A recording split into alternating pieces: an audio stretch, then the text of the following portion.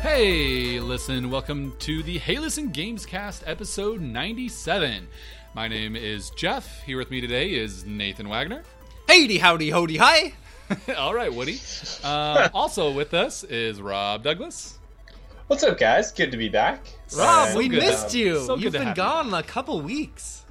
Yeah, it's been a crazy time of life. Yeah, yep, we understand. Well, we missed you very much on the show. Just want you to know that. the listeners miss you. We've missed you. And it's great to have you here because we are going to be starting our top 100 video games list today. So, Rob, Nathan and I have been deliberating for hours and having thoughtful consideration and conversations. And we have narrowed down all of our personal taste to the top 100 games of all time. So This is for why? Why are we doing a top 100 list? This is episode 97. We are only a few episodes away from episode 100. So the plan is, episode 100, we will hit you guys with the top 25 games of all time. And we're going to be kind of breaking them into segments the next couple weeks. So today, we're just going to be hitting games 100 through 75. So kind of the bottom quarter of the top 100. Spoilers, number one is Nancy Drew, Ghost Dogs of Moon Lake. Well, no one's going to listen to the show anymore. They already know the winner. I know, I'm sorry. But yeah, so look forward to that. That will be our second segment today. We'll also give you guys some brief E3 predictions since that is happening next week. This time next week, guys, we'll know pretty much everything that Nintendo, Microsoft, and Sony and everyone else has to announce. So exciting time to be a gamer. But there has been a lot of news this last week. It seems like the new thing is every company's trying to kind of get out in front of E3, you know, make a little splash and make some announcements. And one of them being Bungie. They kind of unveiled the full Destiny 2 Forsaken expansion, which is coming this fall. And Nathan was actually kind of joking with me last night. Like, oh, wouldn't it be funny if it launched on the same day as Spider-Man, like your most, anticipated game? And it almost is. It's 3 days before, on September 4th. So it's a little So which little one are you going to crazy. choose, Jeffrey? I know. So I'm going to have to, save up my gift card money and figure out how I can afford both those games in the same week. Yeah. But anyway, September 4th, that's relatively soon, about three months from now. And basically what is going to be happening in this expansion is it will be a $40 expansion, which we expected. That was, the big year 2 expansion that came with Destiny 1 with the Taken King. But the interesting thing is that it will also have a $30 annual pass. So we don't know all the details about this pass yet, but the $40 expansion is pretty much giving you access to all the new content. There's 2 new destinations to go to, which is 2 new worlds, which is normally you just get 1 for an expansion. So that's really cool. Then one of the worlds is basically going to be a raid destination. And so this is a giant new destination that was literally designed, they said, to just really house a giant raid filled with puzzles. And they are promising that it will change week to week. So like you come to it, a couple weeks after the game's launched, and areas and things in the game, that world will actually be different, which Destiny's never really done a ton of before, but MMOs have been doing that for forever. Yeah, that's exciting. I'm still salty on Destiny raids right now. From last night. But We'll get to another that on topic. the show. Yeah. So $40 expansion gets all your main content. The main stories are going back to the Reef. You're fighting 8 different barons. They're adding a new enemy type, which is much needed for Destiny. They're called the Scorn.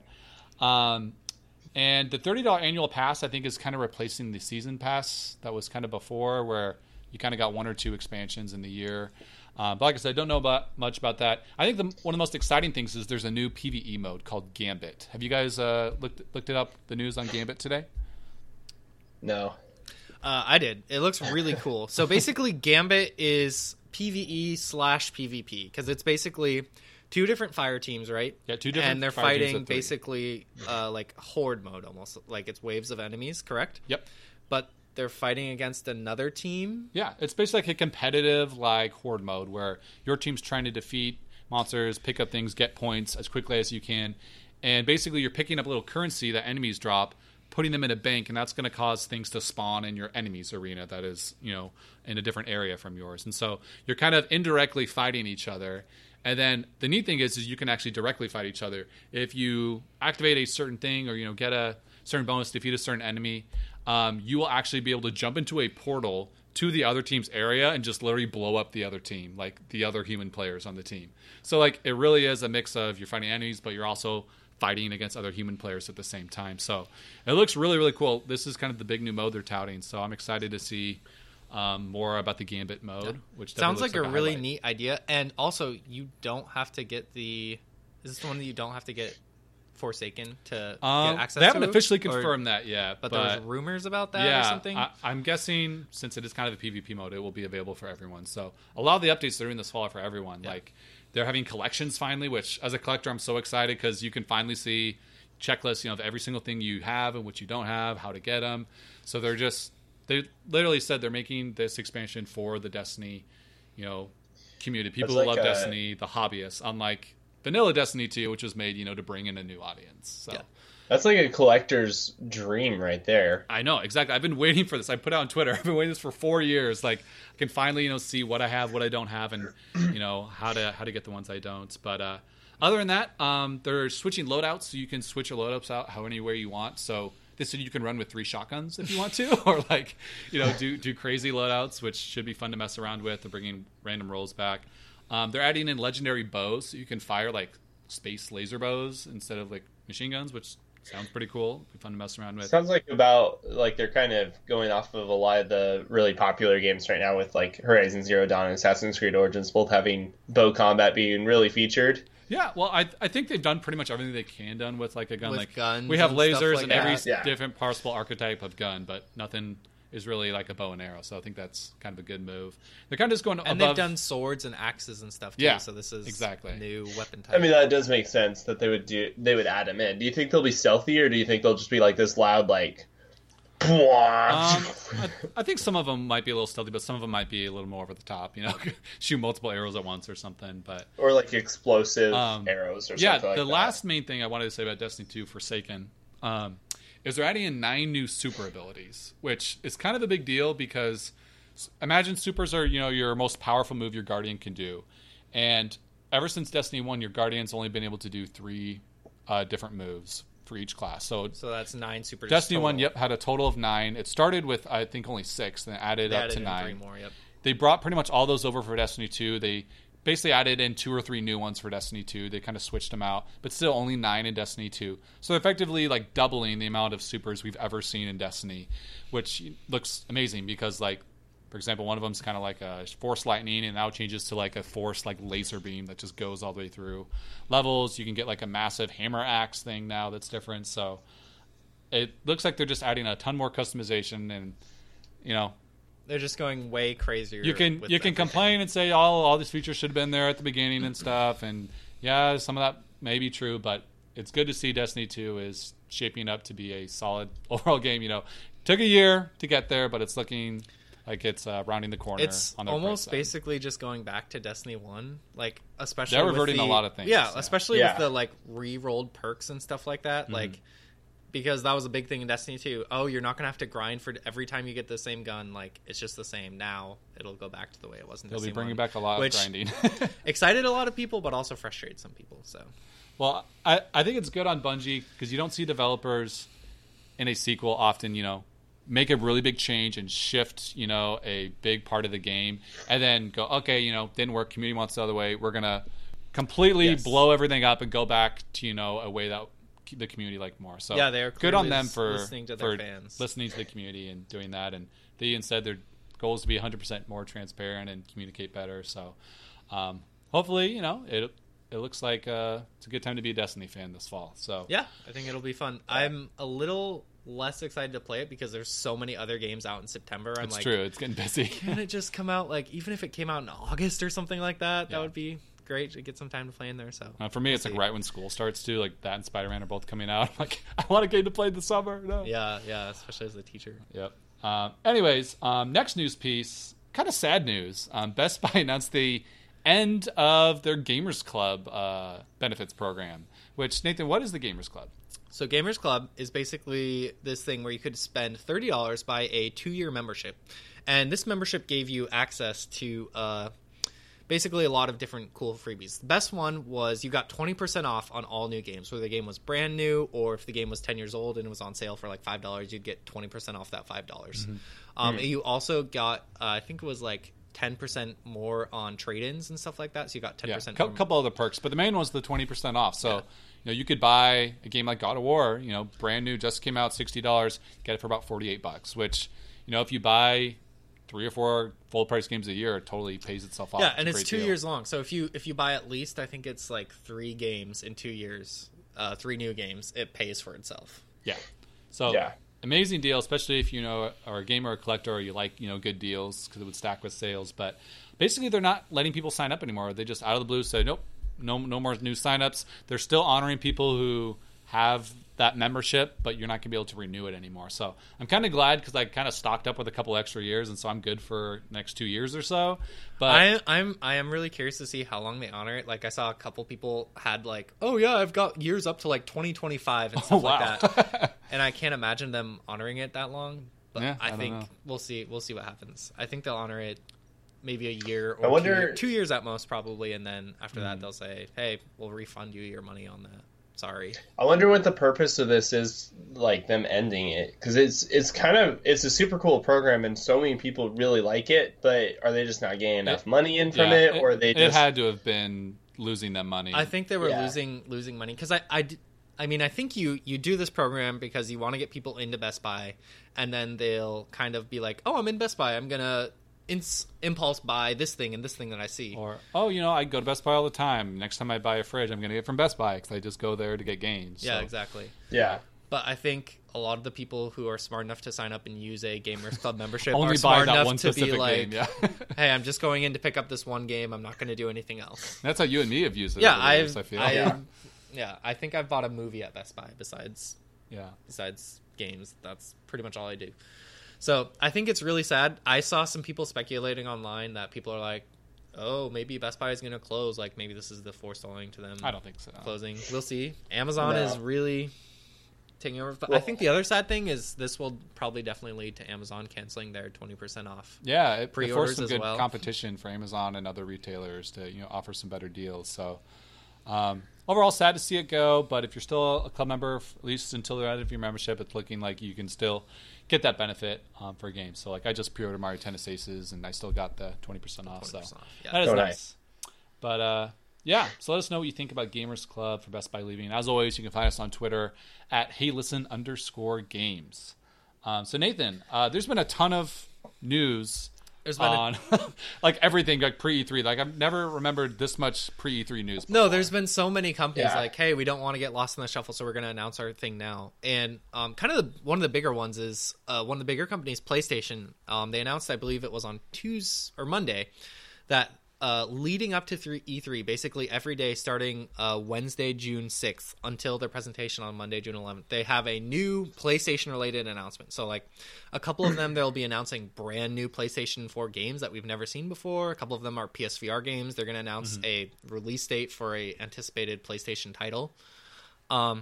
So, just beyond look out for those. Kind of every day there'll be something to look forward to. It's almost like an E3 advent calendar or something like that. That's pretty cool. Advent calendar. Yeah, totally. You get a new thing every day. You can be excited about it. I just think I feel like we should market that E3 advent calendars. Yes, I'll put the copyright claim in, and we can. That's how we're gonna pay for our podcast. Ooh, there we go. There you go, Rob. You're in charge of business. Yeah, I like it. If you are a PlayStation fan, definitely keep an eye on the internet. Next couple days could have some fun announcements in before the show, and Fallout announced a new game that we'll see more at E3. There's been games like Hitman 2 and a new Assassin's Creed that have both gotten leaked and confirmed and stuff. So lots of new games out there. There'll be a lot to talk about next week on next week's show for sure. Since when has an Assassin's Creed game not been leaked? That is true. That is a good point, Rob.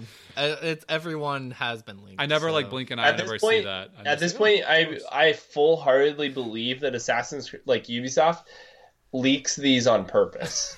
Like they have a marketing guy whose full-time job is to leak. Here's everything. the deal: Dude, can I have if you're that gonna job? leak a new Assassin's Creed game, though, don't leak it with like crappy merchandise from GameStop that someone's gonna buy for $1. Yeah, it was like a keychain. Do a cool leak. Stupid. Yeah. But he just needs to make it look like he doesn't work for Ubisoft, but in reality, he's a Ubisoft employee. All right, Make it casual. We'll have to see. All right, so that wraps up our news segment. We'll be talking next week, like I said, mostly about news and all the exciting E3 announcements. So our main segment today, we're going to be giving you guys basically our first quarter of our top 100 games list. So we're going to start things off with game 100 just a little, here. But little specification before we get started. Sorry, a little disclaimer, because this is our personal list. This isn't like a sponsored list or anything, and this is based off of games that the three of us have played. Yes. So we're not including something like GTA 5 because none of us have put significant amount of time into that. Yeah. Or like World of Warcraft, we know that's one of the biggest games of all time, but like none of us have put more than a couple weeks into that game and can't really speak to that experience. So this is a personal list. You will disagree with us at some point. Probably right away. Yes. Yeah, we also did not put any remasters on the list. We figured, games should be good enough the first time around.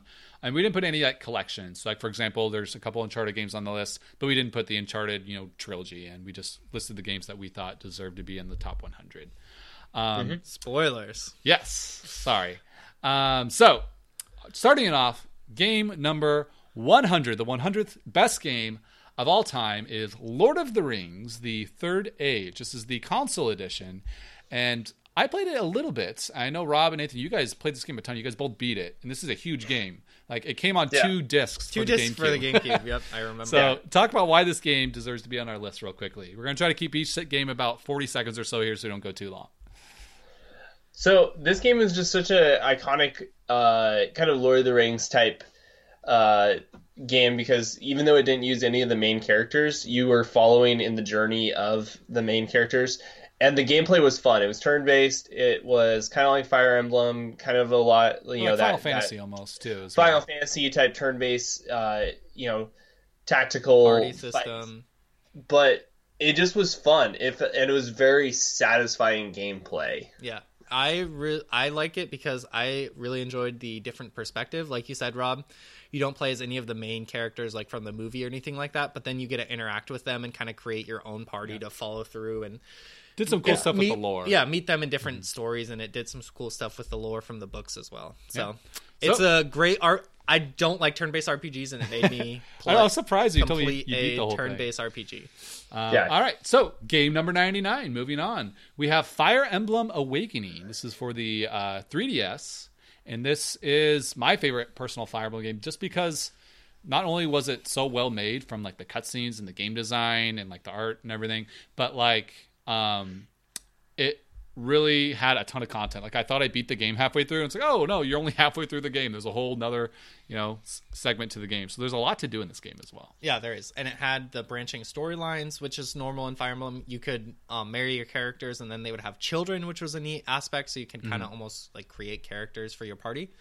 And also like this was the game that made Fire Emblem accessible for people. You had the option to play without permadeath, which a lot of people is like, no, you can't do that. But I played without permadeath and really enjoyed this game and wouldn't have enjoyed it. I played with permadeath and I enjoyed it until I died 45 times in the same level. So pick your poison there. Yeah, this was one of the best. All right. Number 98, we have the original Donkey Kong arcade game. So this is, the first really Shigeru Miyamoto real Nintendo, IP that was published in arcades. You play as Jumpman. You're trying to take down DKs. He's throwing the barrels at you. And this game, I think, just kind of still stands up today as one of the greatest arcade games of all time. I mean, people are still talking about this game today, with Billy Mitchell and setting high scores and stuff like that. So I just think that this is one of the greatest arcade games of all time. And we don't have a ton of super old games from the 80s on our list here, but this is definitely one of those games I think this one deserves to be on there. Yeah, for sure. So the original Donkey Kong arcade. Number 97. I'm already getting mixed up here. Yes, number 97. We have SSX Tricky for the Nintendo GameCube. Go ahead, Rob. We kind of debated back and forth between this one and 1080 Snowboarding. Just decided this one was just more fun to play. It had better gameplay. It was exciting. It had a lot of fun. mountains that you could do. More arcadey, right? 1080 was very realistic. Arcadey, yeah. This one was more just, hey, go off a jump, fly 500 boosting up feet, your tricky and meter, flip trying to get it as high as possible. Yeah, it's made it more video gamey. So it was way more. Yeah, fun. It was way more fun and just kind of exciting to play and you put a lot of play hours as a guy with into a this. giant bright orange afro, which was awesome. So Yes, which pretty much ridiculous sells it. characters. Cool. Rob, what was 96? So 96 is The Sims 3. And The Sims 3, the reason we put this one on here rather than, Sims 2 or Sims 1 or 4 was because this one took a lot of the features that were in the first and second game and just really polished them to a point where it was enjoyable gameplay. And we feel like The Sims are they're an iconic series. And to pick one is very challenging, but The Sims 3 is the one that I've put the most hours into, that I enjoy the most out of all of them. Yeah, just the freedom and amount of choice you have in these games, just do tons of ridiculous stuff, makes it a game that everyone has probably played at once. Oh, yes. Yes, and lots of people who don't enjoy kind of normal video games have played The Sims and really had a lot of fun with it. It's almost kind of like an early, kind of casual mobile game type game, like that anyone kind of got into. Sure. Yeah, very accessible. Great. Number 95 is NFL Blitz 2002, as the in-game announcer says Wait, it. they really said 2002? They say 2002, yeah. This is like totally, midway arcadey. Gosh. I think it has the NBA Jam announcer in it, just like total over the top. And this game is probably my favorite football game of all time. You can play 4 players on it, which is, awesome. Just like the original NFL Blitz. And you can just go off for insane, 80-yard plays every other play. And it just was really fun because you could also play as different mascots, and you could play as the Miami Dolphin or the Ram or an Eagle. And it still is just a really solid overall arcade experience today. So I just love how arcadey the tackles and everything were. You could hurtle over people, and then they would catch you and just slam you to the ground and stuff. It was just super fun. Just pounding people for 10 seconds after the play is over. After the play is over. The best part. Yes. For sure.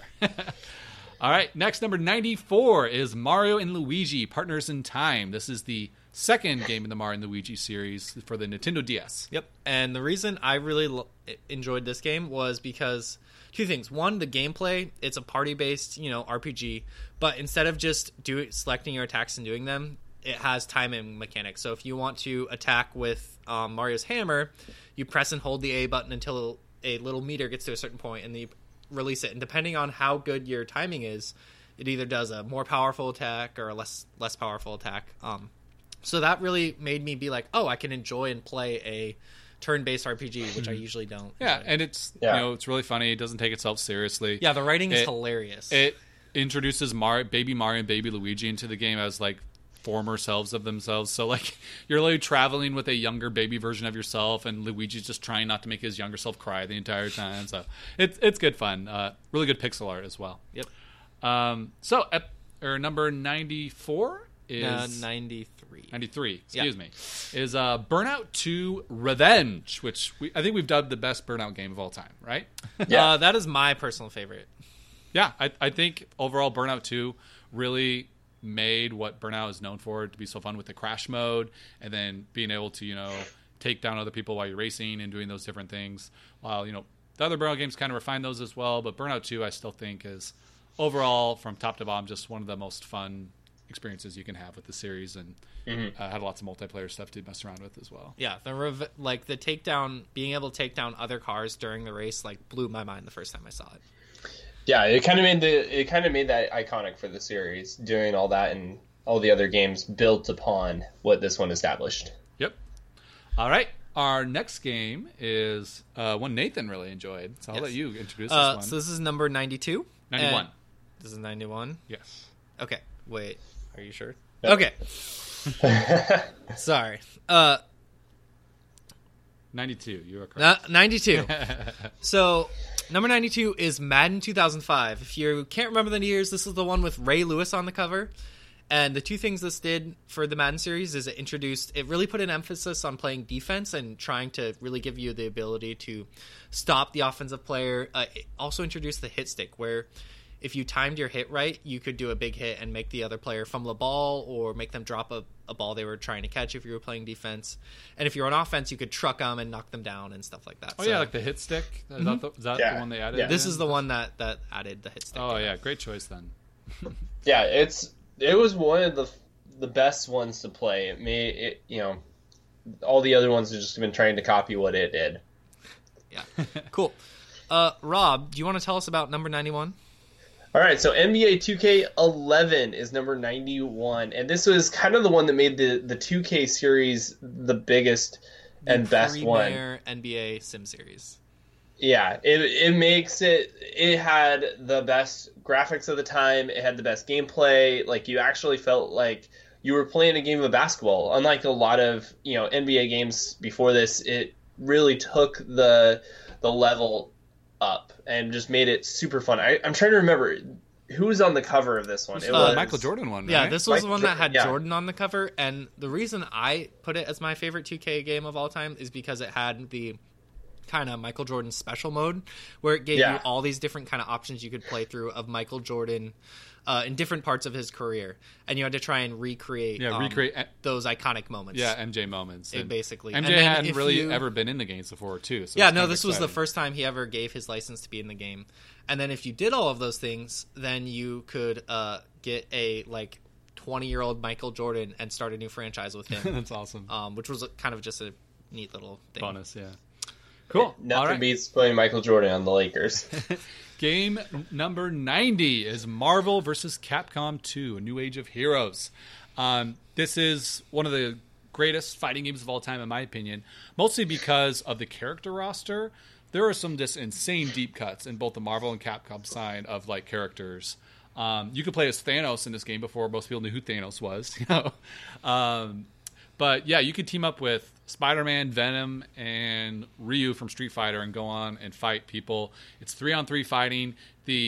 All 50-plus characters are hand-drawn animation style with kind of 3D backgrounds. So it was just really, really beautiful-looking game at the time. It still holds up really well today with the 2D animated sprites. So, really, really love this game. This one had one of the biggest and best rosters just overall out of all the Marvel vs. Capcom games, and had some of the best fighting just controls. Yeah, for sure. You can just do insane combos with this game. They get up into the hundreds of hits. So definitely a lot of fun to play and mess around with. So first game in the 80s. Game number 89 is Mario Tennis 64, which... was this the first Mario sports Second game? technically. Okay. Because Mario Tennis originally came out in the Virtual Boy, but if you don't count that, it's pretty much the first really big one that really started all the Mario sport games. And it was just a solid game. There was over 20 playable characters in the game, which was a lot for an arcade sports game with Mario. Mario 64. This is where the wonderful Waluigi got his start. Is that correct? True. Yeah, this is Waluigi's origin because Wario needed a doubles partner for the opening cinematic against Mario and Luigi. So Waluigi's in this game, had an insane amount of content with tons of different courts. They had more arcade modes you could play. But the competitive nature of this game still holds up today. I can play this game with my brother, and we still have the muscle memory of these games. We just have insane 3-minute long rallies, and so it just still plays and really holds up well today. And I think is probably the best tennis game ever made. So that is Mario Tennis for N64. True. Yeah. Although we haven't seen Mario Aces yet, but Mario Tennis 64 was probably all-time favorite. Yeah, we'll have to see if Aces takes that. I was pretty impressed by the online beta this weekend. The demo was fun. Yeah. So, game number 88 is Kirby Superstar for the Super Nintendo. I think this is the best Kirby game because it includes 5 games in one. There's a ton to do, and almost all of them are multiplayer as well, which was a first for Kirby. You never really could play co-op before. And so just because it's co-op and there was so much to do in there is why I think this game deserves to be in our list. Yeah, and the game was really, really good looking, especially at the time. Yeah. The sprite art was really well done, and just adorable. The powers were really cool. Yeah, so co-op was awesome. Great game. One of the modes was the Great Cave Offensive, and it was kind of almost like an early Smash Bros. Because people made this game, ended up making Smash Bros. And they had mashups of all these random Nintendo items for you to find in a cave. You could find Captain Falcon's ship and Samus's helmet and Mario's star. So it was really cool to see kind of the Nintendo really referencing across other franchises for the first time. So, number 87, F-Zero GX, one of my favorite personal games of all time, right here. We gave you this one, Jeff. Fire away. We'll close our ears. No, this game is the best F-Zero game, and I think the best futuristic racer ever made. Like, it's better than any Wipeout or, Red Out, Pod Racer. Like, F-Zero GX had a stunning amount of tracks. Every level had its own music and theme that really built the world around it. There's over 30 different racers. There was a whole cinematic story mode that had varying degrees of difficulty. You could create your own vehicle and make your own parts and customize the paint jobs, and also had 4-player multiplayer, and still runs and looks beautiful to this day in 60 frames per second. And what really makes F-Zero stand out from most other racing games, I think, is the attack mechanics. It really awards you to be aggressive and ram into other cars and knock them out and do that risk, because if you actually destroy a car in F-Zero, it gains health back to you to boost. And so F-Zero GX, you guys know I love that game. We can move on. Game number 86, Guitar Hero 3, one of the best Guitar Hero games of all time. Like, by far the best one. I think had the song selection. This was the one that was like on the Wii and everything else, because the first two I think were only on PS2. Yes, this was on really all the 360, Wii, PS3, that whole generation. And this was, I think, Guitar Hero at its peak, was Guitar Hero 3. Through the Fire and the Flames, that was in this game, the insane challenge of people being able to beat that. And I've wasted so many hours in Guitar Hero 3. Like, I played that game so much, just all the time. Yeah, it had some fun modes. It was a good party game to just bust out the controllers and see who could get carpal tunnel first. And blisters on your thumbs. But yeah, Guitar Hero 3, I think, still one of the best rhythm games ever made. Game number 85, Mario Party 2. This game deserves to be on this list just because you can dress up in costumes when you're on the board. Yeah. You play the space board, like all the characters in little like astronaut outfits, and like it's adorable. But why do you guys like Mario Party 2? It's by far the one that I put the most time into. I played a little bit of Mario Party 1 and 3 back on the 64 generations, but Mario Party 2 I just put so much time into, and even have played it within the last 6 months with my brothers. Nice. And it's just fun gameplay, fun characters, fun everything. Fun to fight with your friends over. Best mini games. Yeah, good mini games for sure.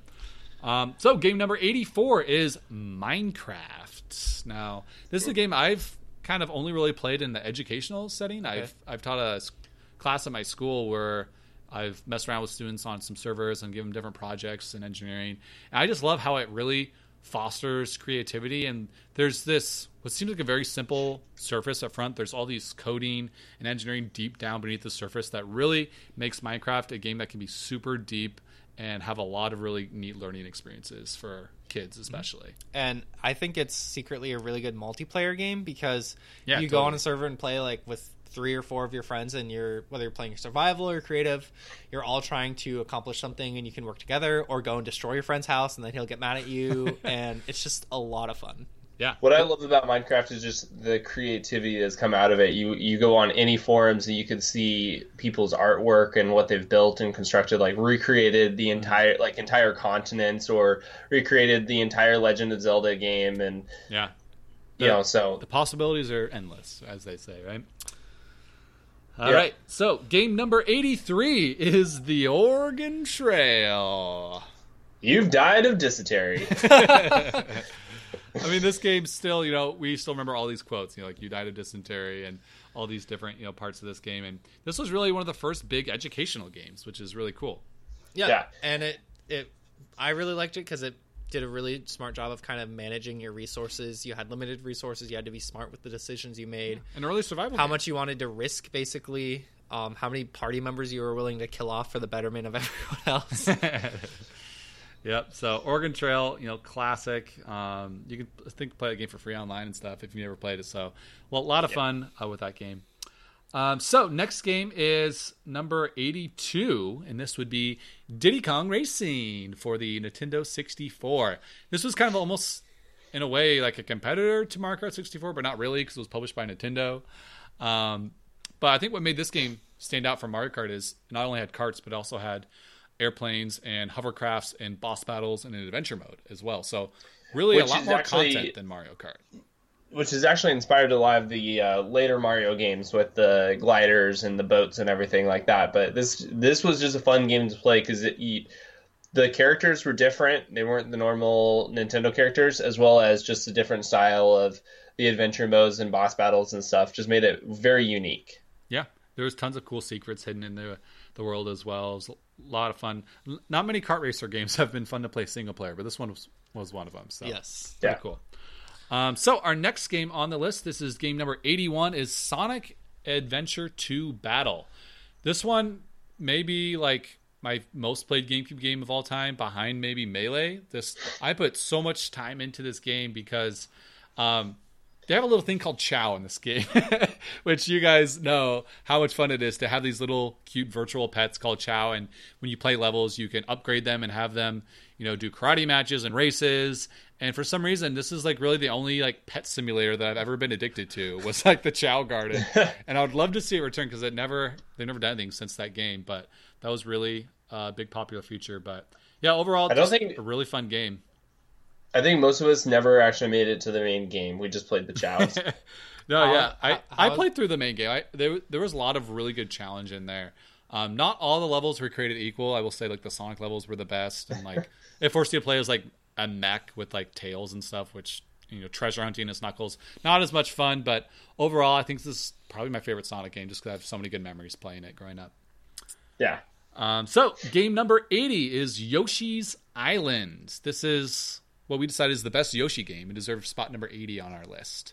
Yeah. The cool thing about this was the Miyamoto game, and he basically said, hey, I want to do a totally different art style, use, the Super FX chip to do some crazy stuff that's never been possible on, a 16-bit game before, and make a totally different type of Mario game. And really, like, we haven't seen the Mario franchise stray too far from its platforming other than this Yoshi's Island, like the Yoshi game. So just a really cool idea that was a lot different from what we've seen at the time. And I think still... the platforming was more about collecting things, right? Yeah, there's no timer. Yeah. You're not just trying to get to the end of the level. It's more about finding and exploring. So it almost kind of took, almost kind of like a Metroid or Donkey Kong approach where you're trying to find all the collectibles rather than just speed run through the level like most Mario games.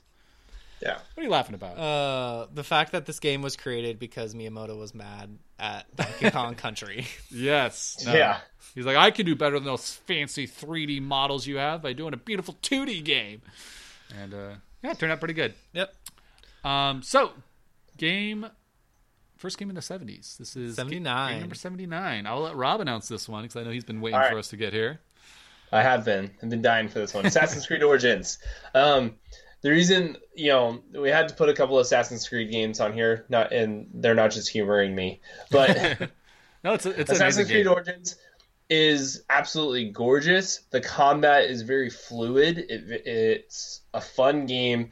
Storyline-wise, it's not the best Assassin's Creed game, but it definitely has some likable features. I really enjoy the main character and some of the characters involved. And it has just been a very large world, which is actually one of the reasons why it's a little bit lower on the list than maybe some of the other Assassin's Creed games, because it is so big. It is very overwhelming at times. But my favorite thing about this game is the educational side of it. Like, I literally just went through tours of the pyramids and all these different places in Egypt, and like they just gave me like real facts and real photos, and like they did their research and recreated Egypt on how it would have looked back then. So just kind of that cool history side of glimpsing into the world from the past, I think, is what made this game so awesome for me. Mm-hmm. All right, moving on. Game number 78. 78 is Gears of War 3. No, this is 77. 77? Yes. No, it's 78. We're stopping with 76. Stopping with 76. Oh, that's right. Thank you. So Gears of War 3, Xbox 360 was kind of the end of the main trilogy with Marcus Phoenix on the original Xbox 360. And Gears 1, was amazing at the time. First really big HD Unreal Engine 3 game. And then, Gears 2 was good, added Horde mode. But Gears 3 was really the culmination of everything that made Gears of War so fun. It wrapped up the story, had an awesome campaign. The Horde mode is really what made this game so amazing. And it's still memorable for, like, kind us of today. perfected Horde mode. Yeah. That's my confession. I actually have not played the main campaign for Gears of War 3, but I've probably put in 20 or 30 hours into Horde mode. And I think that's a lot of people's experience. That was where they spent most of this time. I did play a lot of the online multiplayer at the time as well. Like I remember having a lot of fun with that. It's a really fun team that was game. super fun. So if you're matched up, a couple of friends going online, that was always a lot of fun. But yeah, that Horde mode is still one of the best, multiplayer co-op experiences that you can play. So moving on, game number 77, NBA Jam on Fire Edition. Boom shakalaka. Oh yeah. Was this the new one or the one for the Super Nintendo? This came out, I think, in 2008. This was kind of a reimagining new sequel to NBA Jam. And so it kind of had, 3D models and, they scanned in all the players' faces and stuff like that. But still played just like old school 2-on-2 arcade NBA Jam. One thing I really liked about this game is they did a great job with adding in characters or players from every era. So like you picked, the Celtics, you could play as, Larry Bird, Bill Russell, some of the old greats, as well as like the current players and newer players at the time. So did a really good job with the roster in this game. And there was tons of crazy unlockable teams, of course, as well. So not just unlockable teams. This also came out on mobile, and you can unlock basketballs and different uniforms and all this different stuff. It was just overall, this game was so fun. Yeah, it's had the same original announcers as the original game, so lots of fun narration and commentary as well in that game. So our final game that we'll be talking about today, this is game number 76. This is our 25th game on the list that we've talked about today. You didn't know what that jingle was? Yes, that is Wii Sports. We figured this game was such an iconic game that, got so many people into gaming, we had to put it on our list here. It's the only game I've ever played with my mom and older sister. Wow. Yes. And that's saying a lot. That is why it is on this list, is because you could get anyone to play this one. Yeah. I mean, I feel like if you're listening right now, you may have played about half these games we've talked about so far if you're a pretty experienced gamer. But everyone who's listening to this has played Wii Sports. Like, this is something that everyone has done, has sold over, 100 million copies or whatever. It was bundled in with the Wii and was, one of the best launch games, and was really a reason to buy that console for 2 years. It was a system seller. Yeah. So, really awesome. What was your guys' favorite sport of the different sports? Mine was I'm gonna say baseball was mine. Baseball was really fun. Yeah, I like baseball a lot. For me, it was probably the tennis. Tennis was really good. That was the best multiplayer. Yeah, probably tennis or maybe bowling. Tennis or bowling, one of those two. That's what I was going to say. I really liked the bowling one. Yeah. The bowling was probably my favorite. I think I spent more time doing that one than any of the others. Bowling had, so many little tricks to it where, like, you could master certain spins and throws and stuff, and it was a lot of fun to master. But anyways, that is our first 25 games on our top 100 list. Feel free to yell at us on Twitter and let us know what games you disagreed with or what games better be on the top 75 that we have not talked about yet. We'd love to hear your thoughts at HeyListen_games on Twitter. All right, moving on to our next segment today. We are going to be talking about some E3 predictions. We thought we would keep it to 2 predictions per person, and we will check in next week and see if we got any of our predictions right. So, Nathan, start us off. Go ahead, Rob. Oh, I was going to say, we did try and do some predictions earlier this a few weeks ago on YouTube. We live streamed it, but apparently my mic was off or something. I couldn't share, so you guys didn't hear any of my predictions. So we did make some other predictions, but... Exactly. It's now known as the Lost episode, basically. Yes. So you have to dig through the archives of the internet to find it. It is only available on YouTube, and it's not the best thing to listen to, but hey, if you want more Hey Listen Games, guys, go check it out. So, Nathan, start us off. What is your first E3 prediction? What do you think is going to happen? My first E3 prediction. Phil Spencer, head of Xbox, will appear during Nintendo's E3 happenings, probably during their Direct, and announce that either Minecraft Steve or Banjo-Kazooie is going to be a playable character in Smash.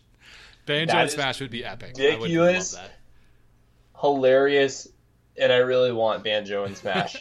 Microsoft keeps talking about how they're open to partnering with everyone. They did the Minecraft stuff recently with Nintendo. Like it's plausible. Exactly. As crazy I as it feel like sounds. they kind of want to play together. Banjo obviously makes sense because of the 64 games. I think Minecraft Steve, just because Minecraft is such a cool thing. Is more relevant. So one of those two characters. I'm going to laugh when it's Master Chief. Oh gosh. No guns at Smash Bros. They kicked Snake out for a reason. So I'm going to kind of give my prediction next year because it kind of goes almost similar to what Nathan just said there. But I think Rare Replay is going to get announced for the Switch. This was obviously a collection of all the best Rareware games that came out on Xbox One a few years ago. But I think, if Phil Spencer did come and announce, a Smash Bros. Character like that, he would also say, hey, you guys want Rare Replay? Check it out. Now come into Switch. That game would sell like hotcakes on the Switch. It has both Banjo-Kazooie games, a bunch of other 64 classics, and many other games. So I would love to see that game on the Switch. It was only $20, I think, too, when it came out. So love to see a nice, cheap collection of classic games that come out on the Switch. And Rare Replay on the Switch. Make it happen. I'd love to see it. Do it. Rob. So my first one is Fallout 76, which is the new Fallout game that was just announced. Yep. That they're kind of hinting at. I believe that they're going to make a full announcement and that it's going to be a spin-off game that kind of feels like a cross between Fallout Shelter with the whole you have your base of operations and you can build onto it and that you're maintaining. Destiny 1's Tower, where you had a home base but you went out on missions like normal one, and social then space. Social space. That's where the multiplayer aspect comes into play a lot. Meets New Vegas, because Fallout New Vegas was kind of a spinoff of Fallout 3, kind of its own thing. Sort of went out of a different direction, but still felt very Fallout-y. So cool. I'm feeling like they're going to announce this as kind of the fully fledged 3D Fallout game, but as almost a spinoff. Yeah, that's some good thoughts. I never really put together, but I could see that happening now that you put it that way. No, That'd be cool. That makes a lot of sense. Want to say any city you think it'll happen in particularly? The kind of hints are that somewhere in Virginia, DC area, maybe. DC, but I mean they already did Fallout 3 there. So what I really hope to go north. Let's go to New York. New York. Oh, that'd be insane. Ooh, that would be crazy. Cool. I want a fully fledged New York. All right. Well, we will see in just a few days. All right, Nathan, back to you. All right. My second prediction is Assassin's Creed Odyssey, that was recently confirmed, is a full-on RPG where you can create a custom character. No longer will you be assigned a character. You can create your own character, male or female, whatever it is. You can customize their appearance, how they look, their hair, everything. You think they would do something like what Mass Effect did, where like they just had two voice actors, a guy and a girl, and you just like a male writer, female writer type thing? Yeah, probably. Yeah. But I'm gonna say I think they give you way more control over how your character looks. Like it'll be almost like Skyrim or Oblivion levels of character customization as far as like their eyes and stuff like that. How controlling Ubisoft's been with the story and the direction of Assassin's Creed. I find this one hard to believe, but I would very much welcome this change. I think that they saw AC Origins went into RPG mechanics a lot. I think they're leaning more into it, was received well, and I think with how much AC Origins took from Witcher 3 particularly. Yeah. I mean, with a lot of just the kind of freedom to go wherever you want and do whatever you want, that was a pretty set character. But I feel like Assassin's Creed, out of any of this could be the one. I want it. I want it. You want it. Okay, That'd cool. be awesome. Jeff, what's your second prediction? For me, it's another Nintendo-related one with Super Mario Odyssey is getting DLC. It's going to happen. We've never really gotten an official paid DLC pack. We've gotten small costume updates. We got the Luigi's Balloon World, which was fun to mess around with for a little bit. But we're going to get Super Mario DLC. It's going to be announced. I'm guessing there's going to be 2 packs, kind of like a season pass style, where there'll be one that comes out this summer, then another one that comes out this fall. And they can just pretty much just throw in a whole new kingdom. This kingdom has 80 moons to go collect. Boom, go explore. I think one of them will be all new world, and then one will be kind of a mix mash of past Mario kind of tributes, like maybe some Mario 64, Thwomp's Fortress mixed together with part of Delfino Isle mixed in with maybe some outer space stuff with Galaxy. I like it. I would love to see, some new Mario Odyssey content, because Nintendo has been devoted to doing DLC for its big games, and Mario Odyssey doesn't have anything yet, but Are we allowed to? Could it be like a E3 comes out this week style thing, or do you think it'll be like July or something like that for the first pack? I feel like it would probably be July or something. I think Fortnite's going to drop as soon as the direct goes. Yeah, I totally agree. That's a pretty safe bet, I think. But yeah, I think they're going to save it for the summer sometime because they don't really have anything coming out other than the Splatoon expansion this summer. True. For Mario Tennis. So cool. I like it. I'd love to see it. Rob, were you going to add on to it? Oh, I was going to say, do you think they'll add like Galaxy had the option that once you beat the game you could play as Luigi? Do you think they'll add something like that? Hey, I'll throw my money even faster if you give me that option. I'll tell you that much. Let me play as Luigi. Don't just force him to be a balloon man for all eternity. I like it. My last prediction is I believe Naughty Dog will show off Last of Us Part 2. And that's already confirmed, Rob. That's already confirmed. With an announcement that it will come out spring 2019. Spring 2019. So within a year. So it's within a year of right now. Yeah. And actually, after seeing the PlayStation kind of teasing that sort of thing, I'm actually thinking they might do it early. Because they said one of their franchises, they'll announce the release date. I think that'll be something like Dreams or something like that. Yeah, maybe. Do you think so? Yeah, I would be very surprised since they already talked about how they're doing Last of Us Part 2 as a big focus on during their actual E3 showing. But that's a bold prediction, Rob. Very bold. Spring for 2019. I'm feeling it. Okay, so I'm going to follow up on that. Spring 2019, will it actually come out spring 2019? Like chances of it being delayed into fall 2019. Somebody does like delaying. I feel like Last of Us Part 2 I feel like Naughty Dog in general doesn't delay games super often. They did with Uncharted 4. Uncharted they did a lot, but normally it wasn't a lot. Mm-hmm. And so I feel like we're going to hit pretty close to right on the mark. We're going to hit within spring or summer. Spring or summer. Cool. Okay. Like if it does get delayed, it would get delayed like 3 months. Yeah. The original Last of Us I think came out in June, so that would make sense. All right, could totally fit there. Great, so those are our E3 predictions. We are excited. I haven't been this excited for an E3 in a long time. I'm just excited to get Smash back in on the show. I'm so excited to more see Smash. Sony stuff. That's probably my most anticipated. What are yours? Is yours Smash as well? Yep, just seeing the new character reveals for Smash is always what gets me the most excited. Sakurai confirmed today that he's going to be in the direct presentation and stuff, and then, I'm guessing Nintendo's going to have a surprise or two up their sleeves as well. So I'd love to see, that rumored Star Fox game or, some other new game coming out this year as well. Cool. Rob, what's your most anticipated? Up until about a week ago, it was Last of Us Part 2. But with the big drop of Assassin's Creed Odyssey, I have switched my back focus. To your roots. My love of Assassin's Creed is coming back out, so I'm super stoked to see what customized character I can make. Hey, ooh, I like it, Rob. At least keep laying it on me. At least that one of your favorite series is coming back. I'd never think I'm going to get an F-Zero game coming back. That's one of my favorite series. So cherish it. Nathan, what are you looking forward to? Just Smash as well, or? Mine is either Smash or I'm really interested in Ghost of Tsushima as well for the PS4. That game we haven't seen anything about that game. I think that premise sounds really awesome, and it's with a developer that has done really great games in the past with the Infamous series. Yeah. So I'm excited to see. They know how to do open world, so it'd be cool to see how it turns out. Awesome. So we're going to jump into what we have been playing. I want to talk real quick about Mario Tennis Aces because they had an online demo come out this weekend. And here's how you knew it was a good demo that sold me on the game.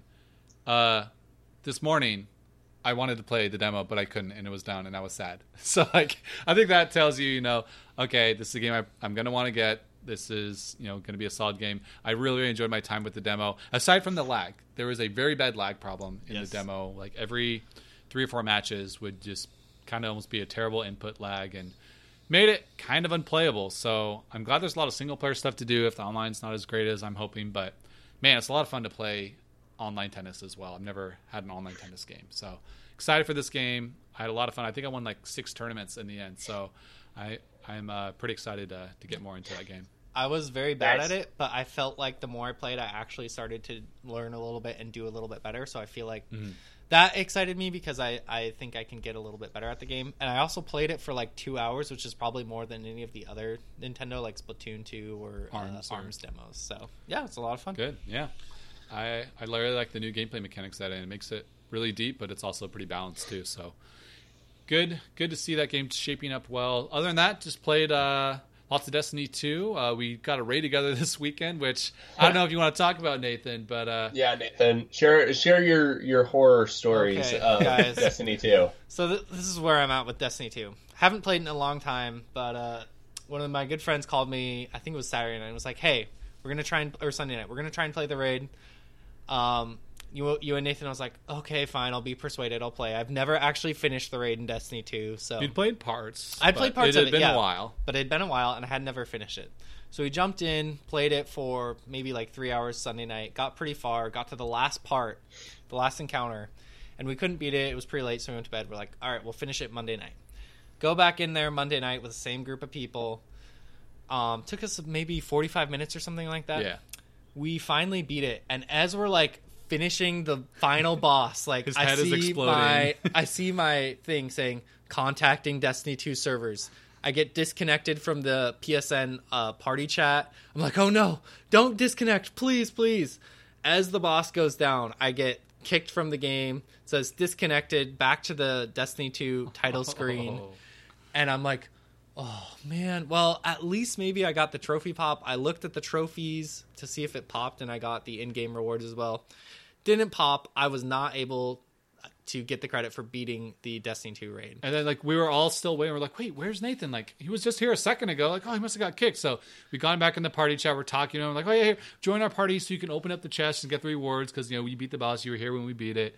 And he's like, oh, the trophy didn't pop for me, and it's saying I can't join you, so I get no rewards. Like, yeah, and then you did all that work, and you didn't even get the final Exactly. rewards. I felt so bad. Oh my god, I was so sad. terrible. And then here's how awesome my friends are. They're like, hey, we will rerun it just to help you be able to beat the raid. And then so we tried that, played for like 30 minutes. Jeff, you had to leave, had another guy jump in, played it for like another hour, and everyone was just too tired, and we started playing really badly. So I still have not officially completed the Destiny 2 raid. Hey, you've completed it in my book, and okay, thank you. You've gained enough skills, and I think with our team, if we hit again another week, we can crank it out again sometime. Yeah. If it's you're so not too unfortunate angry. that of all the timings for it to crash on you. Yeah, exactly. As the boss is dying. I was so upset. I'm still like kind of salty at Destiny 2. Like I'm gonna need a couple weeks to be able to want to play it. This actually kind of reminds me of back in D1 when I did the Taken King raid for the first time with the group, and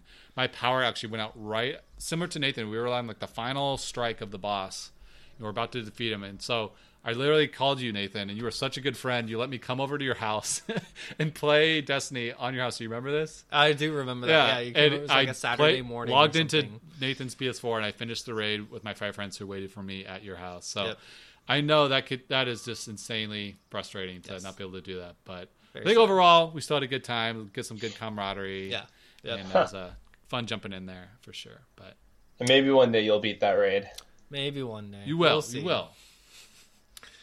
Rob, what did you have anything else, Jeff? Yeah, that was all I wanted to talk about. That's all I got too. Rob, what have you been playing? You've been gone for like 3 weeks. So I've been gone. So I had to kind of narrow it down to sort of the highlight reel, so to speak. So, been played a little bit more Telltale Batman. I am on I have not started the last episode yet, but I finished the episode right before that. I got sucked into Assassin's Creed Origins because I was kind of like, oh, I should get back into it. And I had like 20 minutes or so to play it, and so I played it for 3 hours. Exactly. I called it. And I am very close to beating the game. I feel like I keep getting distracted by side quests. Classic Rob. Well, are you like motivated at this point since you feel like you're close? Are you like, I don't want it to end yet, I'm going to keep doing side quests? That's how it kind of was with Breath of the Wild. I feel like I want to crank it out and finish it. I feel like right now I'm in that, which makes it. This is one of the reasons why I put it as a top 100 game, is because I feel like right now I'm just so motivated to get stuff done, but I don't want it to end. Yeah. So I keep playing side missions. I keep delaying. I'm like, oh, maybe I should be a little higher level. Oh, maybe I need to do that. Oh, I should do that first. I should explore here first. I should do this. So I keep doing all these things before I finish the mission. I have like, and the missions are always like, oh my goodness, the world's ending. You got to get here as soon as you can. I'm like, I can wait. So I've really been enjoying it. I've been putting a lot of time into it. I actually had a really fun achievement the other day. I got all legendary armor and weapons equipped. Nice. Wow. So I felt really pro. So buff. I was like, dude, I have like some of the best armor, best weapons.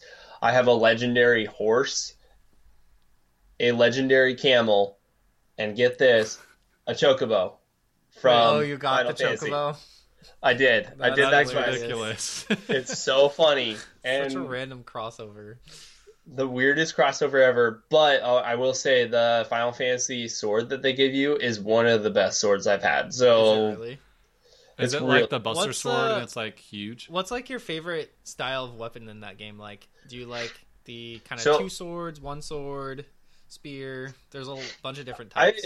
I experimented a little bit with a lot of them really early on, and I kind of settled with the single sword and shield. And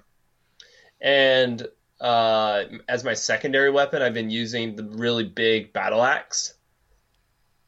Yeah, so like, if I have to, if I'm playing, most people, I'll just take down with a sword. But if I have to fight a heavy or something like that, or like there's some war elephants later on in the game that you have to fight, and I've used the axe a few times for those. And then as far as bows are concerned, I use the hunter's bow and the predator bow. Nice.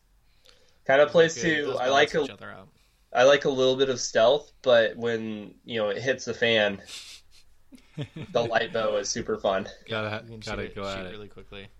Yeah, so it's just fun gameplay, fun stories. I've really gotten attached to even some of the people who do the side quests, like people who aren't even part of the main story. I'm like, this is one of my favorite characters in the whole game. Good writing. And you literally are only for one mission. Wow, that's impressive. So, it's been really enjoyable. And like I said, I would say it's top 3 Assassin's Creed games all time. Cool. You like the setting of Egypt? I love the setting. I love how beautiful it is, how well they made the graphics. It looks gorgeous. And everything. It's just super gorgeous. And also, one of my favorite features is the water. Damn water graphics. I don't like agree. The water graphics. There's crocodiles, and they freak me out. The water graphics. Dude, you have to play educational mode. Gorgeous. There's no crocodiles. You can just ride your boat around and listen to like audio tours. It's great.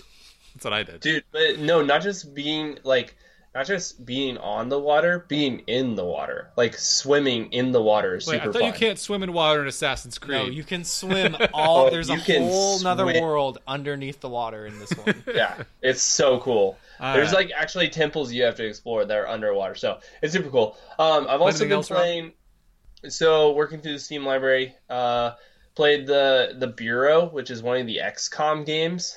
Okay. It's weird. It's a third-person shooter with squad-based tactics versus all the XCOM games, which are tactical shooters, like squad-based, like you're controlling turn-based, almost like Mario versus Rabbids is the exact same formula as XCOM. Yeah. But the Bureau XCOM is more like Rainbow Six or Tom Clancy game. Is it fun? No. Okay. All right. Well, we settled that. The game's okay. I have not enjoyed it as much as I could. I played about an hour. So I don't think I'll play anymore. I think I'm gonna move on. I will probably enjoy the other XCOM games more than this one, but this one was just kind of a eh. And here's the exciting part. That was my last game that began with the letter B. Woo! So, I'll make it to the seas. Finished a letter. Another 50 years to go. I did say that by the end of this year I would finish. I think I said F or E. I can't remember. I thought you said D. Well, D. We'll have to go you back. Got your work cut out for sure. Yeah, you have your work cut out. I got some work to do. So Oh, that's okay. And then also, Steam did this thing this last week where they're like, "Hey, we'll reward you if you play some of your random games in your library that you haven't played."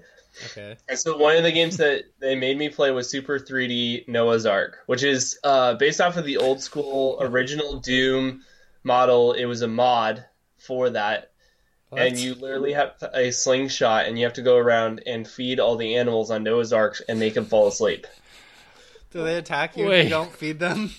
Yeah, they spit at you and they can hurt you. It literally has like the health module and everything for Doom. It's literally like a reskin Doom, but you're feeding animals. It's Noah's Ark, yeah. You're feeding animals, putting them to sleep. It is the stupidest concept ever. True story. Super 3D Noah's Ark. It is the stupidest concept ever. And there's like 7 levels, and then or 6 or 7 worlds, area type things.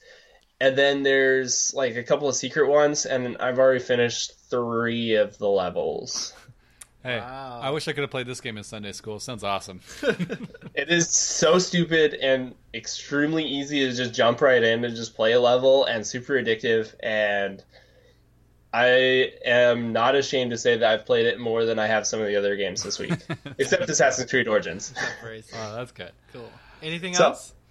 Nope. I mean, I have other things I've played, but I feel like I've talked long enough. Yeah. Okay.